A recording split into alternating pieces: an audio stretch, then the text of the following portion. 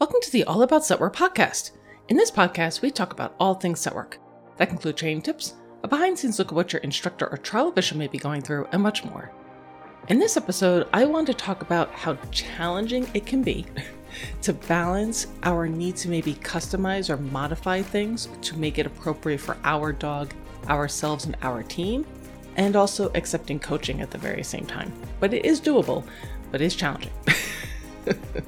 So before we start diving into the episode itself, let me do a very quick introduction of myself. My name is Diana Santos. I'm the owner and lead instructor of Set Work University. This is an online dog training platform where we provide online courses, seminars, webinars, and ebooks, all centered around set work. So regardless of where you are in your sniffing journey, maybe you're just getting started in set work, you're looking to develop some more advanced skills, you're interested in trialing, or you're already competing, maybe in the upper levels, we likely have a training solution for you. So to know a little bit more about me, let's dive into the episode itself.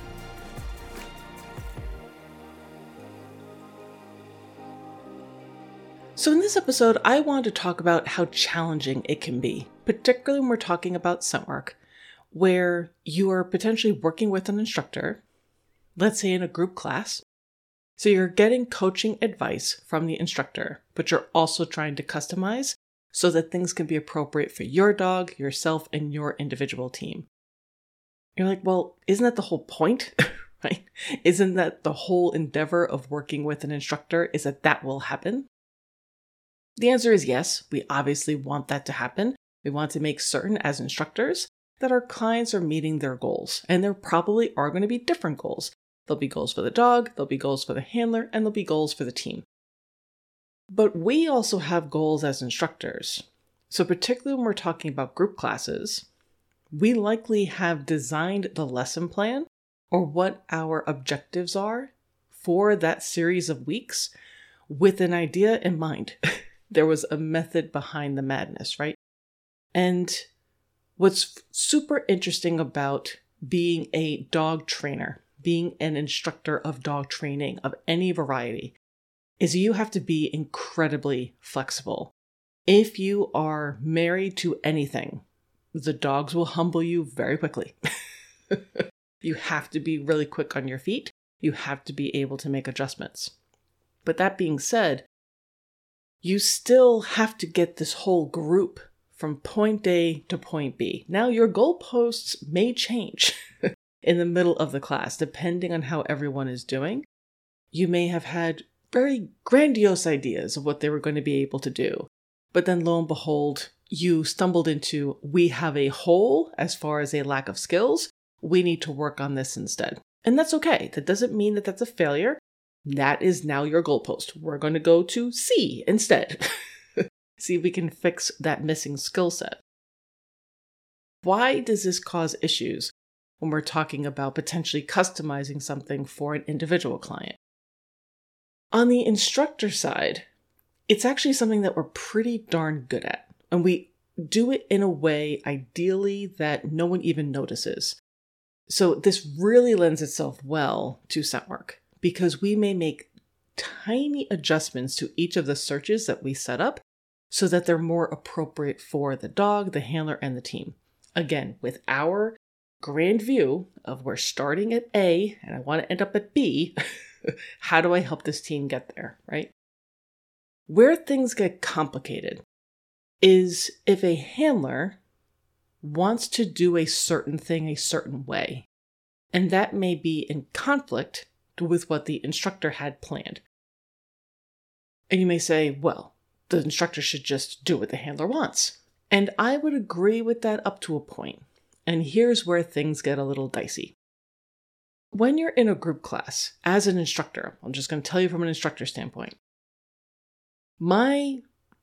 as far as what my opinion is, my job is to provide everyone with access to the information so that they can make decisions when they go home and they're practicing. I'm not looking for perfection in class because I just don't think that you can achieve it, but I'm trying to show everyone these are the options of the things that we can try.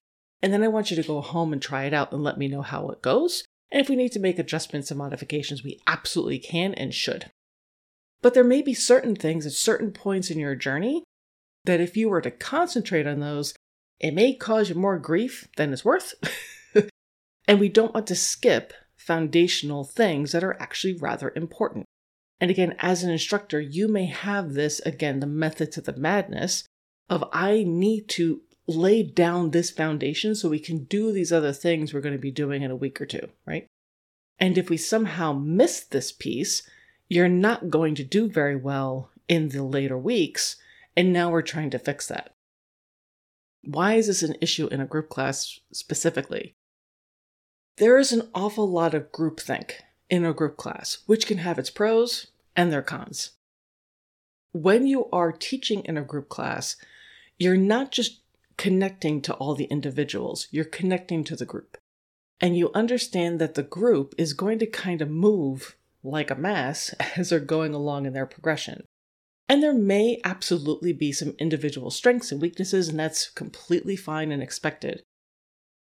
But if suddenly you have one part of the mass of the group that is doing something entirely different from everybody else, that can cause a lot of problems. It can cause a lot of friction because now the other students are wondering, am I supposed to be doing that?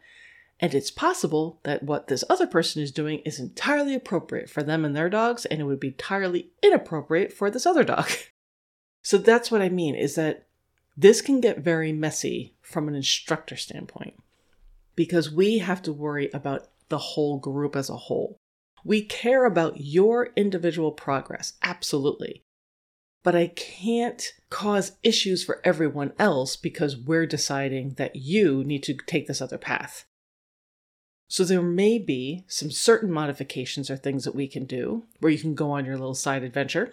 That's entirely appropriate for you and your dog, but everyone else is going to stay on this main path.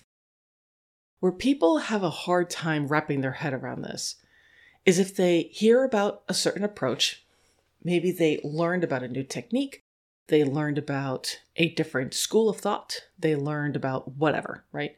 And they want to give it a try with their dog. Or they already know about it, but maybe they're coming in to take this group class, and they want to be able to do this hook, line, and sinker, which is fine, but if everyone else is doing something different, that can cause problems. So let me try to give you an example. Let's say that your dog is very unsure about working in tight spaces. And it is something that you are working on your own at home and to build up their confidence outside the confines of scent work. But for the purposes of class, what the instructor has told you is that, okay, we know that they're a little concerned about the tight spaces. Working in this environment is already an added stressor. So we're not going to be doing too many tight spaces searches because it's just too much. But if you happen to find yourself in a situation where, because it all depends on the dog's definition, we may deem something to be a quote unquote tight space, and the dog is like, no, that's a tight space, right? The dog's opinion is the only one that matters. But if you happen to find yourself in a situation where the dog feels as though they may be a little bit boxed in, maybe as you're going into reward, in that instance, maybe you're going to call the dog to you to reward so that they don't feel trapped, because we don't want to attach negative associations and feelings to the hide. Perfect. That is a good modification for that dog and that team in those instances. And the rest of the class, like if this was my program, I reward at source. This is what I think is very helpful. I think it makes a lot of sense to the dogs. There's a lot of benefits. But I'm going to be really driving that home with everybody else. We're going to have our dogs, they find their hides, you step in, you reward as close to source as you possibly can. Where this can get problematic is if in that same situation, we have the same dog who has this modification that we are putting together, again, in concert, the instructor is working with the handler, they're explaining it, and everyone's on the same page, and everything is copacetic. And the dog is not working in a tight space. The handler is not boxing the dog in. The dog is not feeling pressure. If as the instructor sees we need to underline the importance of source, step in and reward your dog as close to source as possible. If the handler then starts getting into a discussion with the instructor, nope, I'm not doing that because I want to support my dog the way that I feel I need to. I'm going to call them to me. This is where we can get into an issue that you really can't solve in the middle of class because there's another bunch of people who have to run their dogs. And it's not to say that maybe this handler is wrong. They very well may be correct, but that's a conversation they have to have with their instructor at another time. And then they need to come up with a plan together. So this is what I'm trying to get across, is that it's not that the instructor is wrong. It's not that the handler is wrong.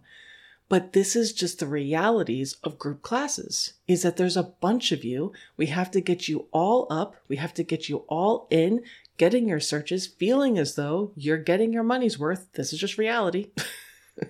We can't have anyone taking up all the time for the entire class with their dog. You want to probably have multiple runs. We have to make certain that you have an idea of how you can practice when you go home, and then we can provide you with modifications as need be. At the very same time, the handler can't just take everything hook, line, and sinker that the instructor is telling them because they are their dog's advocate and their guardian, and they have an absolute say as far as what their journey is going to be, what their preferences are, what it is that they want to do. So this is where there can be conflict, and it can be very difficult to balance that. So I have some suggestions. Have an open dialogue with your instructor.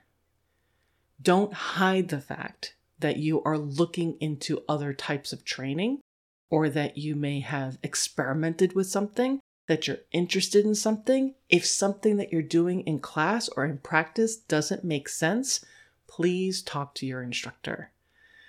This person is being paid to help you, but they can only help you if they know that there's an issue. Have that open dialogue. Don't feel as though, oh, well, they're going to think I'm cheating on them, right? Because, I took a webinar with somebody else, or, I sat in on another class, or I read a book, or whatever. That's not the case. All of the colleagues that I work with, none of them are like that. They will be thrilled that you are interested enough in this, that you are researching and that you're looking into things that you want to learn, right? And it's all, as long as it's within the column of, I'm trying to figure out what's best for my dog, myself, and my team. If it's just, well, this looks snazzy and cool, I want to try it, well, there may be different discussions. But basically, having that open dialogue and not boxing yourself off because you're worried about the uncomfortable nature that the conversation may take, because it may not happen. Additionally, everyone should really recognize what the group class is there for. It's there so that you can get information from the instructor on how you can practice at home or on your field trip searches, practicing out of class. I try to, when I was still teaching in person, drive this home all of the time. I'm not looking for you to get the exercise completely perfect here. I am merely giving you the information so that you can go and you can perfect it those other days you're not here. And then we're going to see a whole lot of progress when you're here again next time. This environment right here, we don't have an unlimited amount of time. There's all these other people who have to run. It's a novel environment. It may even be a stressful environment for your dog, for yourself, for the whole group, for me. This is not ideal. They're just not. Group classes are wonderful in many ways, but they're not the ideal place to be learning things sometimes. What do we always say? If we're going to teach a dog something new, we want to bring them to a familiar, low distraction area. Why are we doing that at a group class that's held in the middle of a training facility where there are tons of other classes going on, a bunch of other dogs and people, and there's all this novel stimuli? Doesn't make a whole lot of sense, does it? So we're not looking for the dog to be perfect in this instance. I'm also not looking for you as a handler to be perfect because it's next to impossible. You have to try to balance all of these things as a handler. You have to listen to what the instructor person, me, is saying. You have to try to internalize that, translate it to your dog so that they can understand it, and then you have to try to figure out why any of this is happening in the first place. Lots of luck. This is difficult. This is challenging. Why does any of this matter? Because if we can frame what the group class is really there for, then we can avoid some of these conflict points that handlers may find themselves with their instructors because they may be looking for something that the group class is not there to provide.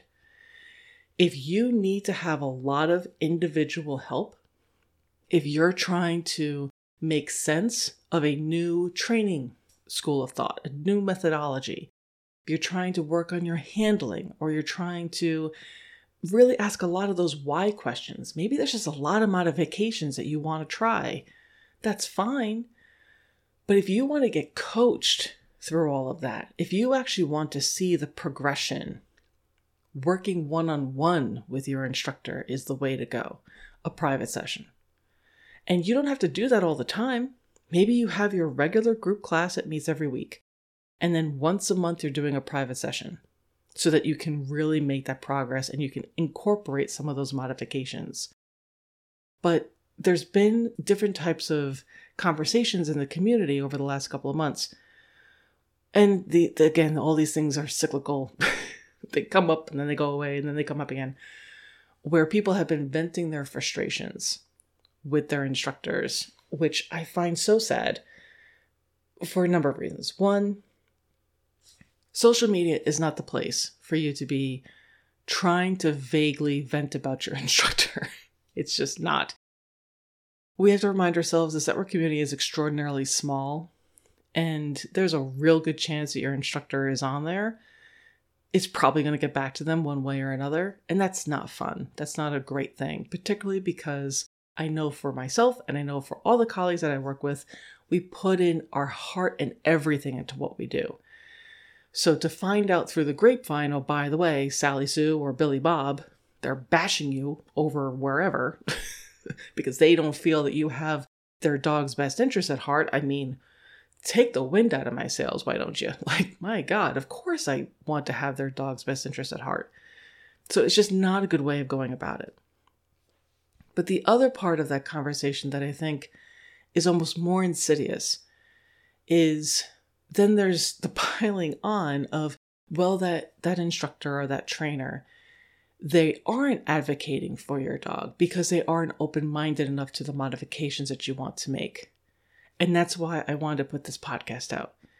Because if you're not there, and this goes for anyone in any situation, but if you're not there and you don't know all the situations and all the particulars, it's really hard to make that statement.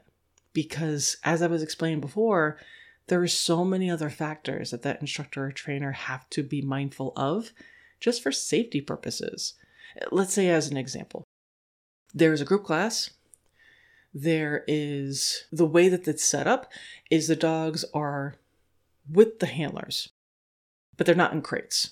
And they're all spaced out among the space. And the space has some gating and stuff, but nothing really overly secure for the actual search area itself. And it's the best that they can do. This is how the setup is. And this handler is like, I want to work on my dog working away from me, and I want them to be working confidently off leash, so I'm going to be doing the search off leash.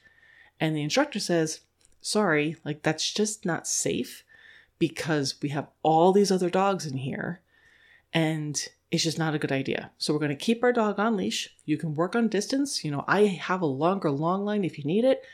And the handler's like, no, I have to do this off leash. Like, you can't do it off leash in here. I'm sorry, it's not safe. And if that doesn't make sense to you, like, oh, that's just so ridiculous, that instructor's being silly. Okay, fine. We'll say that we're searching out in a parking lot. And now they want to search with their dog off leash. Oh, and by the way, the parking lot on the other side of it is a highway. You would not catch me ever allowing a handler to have their dog off leash in that situation. I don't care how much they want to work off leash. You need to figure out some other situation outside of class to do that so that it's safe so that your dog doesn't get run over by a car. I don't need that in my life, thank you. And again, it's a reasonable request from the instructor.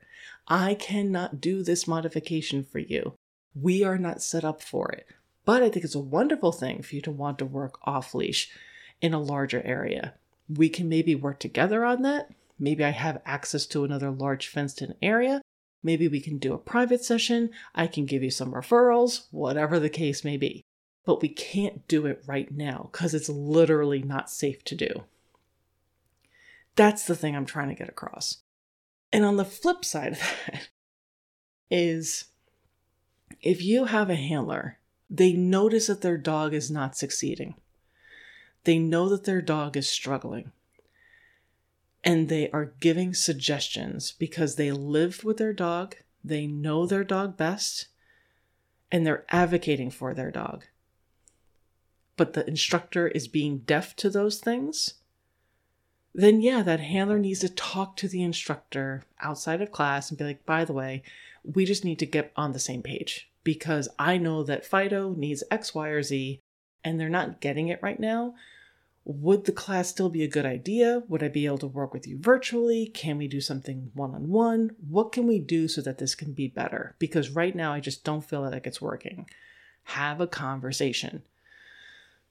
But recognize that particularly with scent work, there are certain things that we may just not be able to do because of time. So I'll wrap up with this to try to help this make more sense.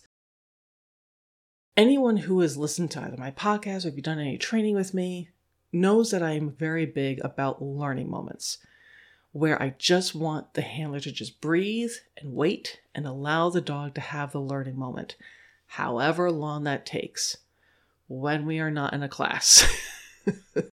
Because that very well may take 5 to even 10 minutes sometimes. Sometimes these things take a long time for the dog to do, but they're powerful. They're so powerful to allow the dog to make that connection, to have that moment of clarity. And it would be such a disservice to interrupt them, right? I probably don't have 10 minutes for each client to find one hide, unless I only have 3 clients in my class, because they're not going to want to run just once. So this is the balance that we have to try to find as instructors. It's like, okay, I'm designing searches to try to ensure that clients are coming in, they're finding hides, and they are being productive. But TikTok, right? I have to worry about how much time we have because I have another class that would like to go as well. I hope that people can appreciate that there's a difference between what we can accomplish in class and what you should be applying from class in your private sessions when you are working on your own for your practice sessions. I hope that makes sense. But absolutely, people should be advocating for their dogs. And absolutely, people should be learning as much as possible. And as I mentioned in one of our latest episodes, growth is a good thing. Being in the same exact position and spot that you were when you started ages ago, that's not great. We want to make certain we're always evaluating and changing and trying things out and see what may work better. I think that's fine. I think that's a good thing. But having a more realistic expectation and understanding where there may be some of these conflict points that are just the nature of the beast, but they're completely workable. And it doesn't mean that your instructor doesn't care about you or your dog or your team. It doesn't mean that if you're an instructor that a client is being difficult. These things can just happen, but they're completely solvable. They just may not be solvable 100% in the class itself.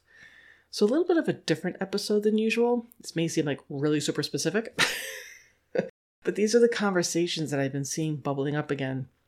It just really makes me sad that a lot of these conversations that I've seen lately over the last couple of months is clearly these clients have been working with their instructors for a while.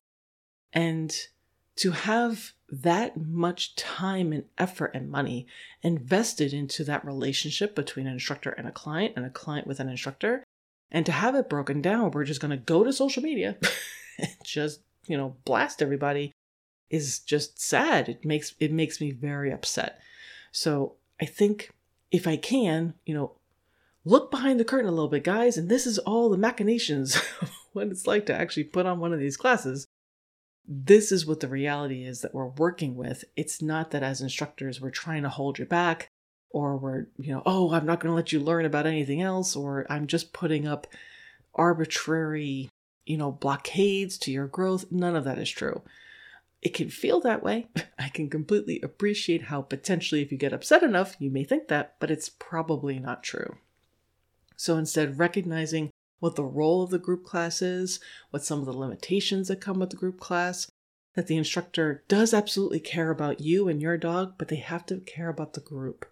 And that the fact that they're trying to guide the group through a journey, that there is a method to the madness, that there's an idea they have in mind as far as what they want to do, and they are probably already making so many adjustments that you don't even know about, that they may not be able to make the specific or very radical type of adjustments that you may request or think that you need for your dog, but there are ways of working around that. And it may be working with that instructor one-on-one in private sessions. It may be just having it be known, like, okay, everyone else is going to be doing this exercise, doing X, Y, or Z, and I'm going to be doing 1, 2, and 3. And this is why. No problem. That's fine. Right? I hope this makes a little bit of sense. It just, whenever I see these kinds of things, they eat away at the back of my brain. And then I'm like, I have to talk about this so that I can move on to other things. But as always, we would love to hear from all of you. Have you ever experienced this kind of thing? And again, I've seen it happen in all types of dog training. It's not just Scentwork, it happens across the board. But have you ever experienced this?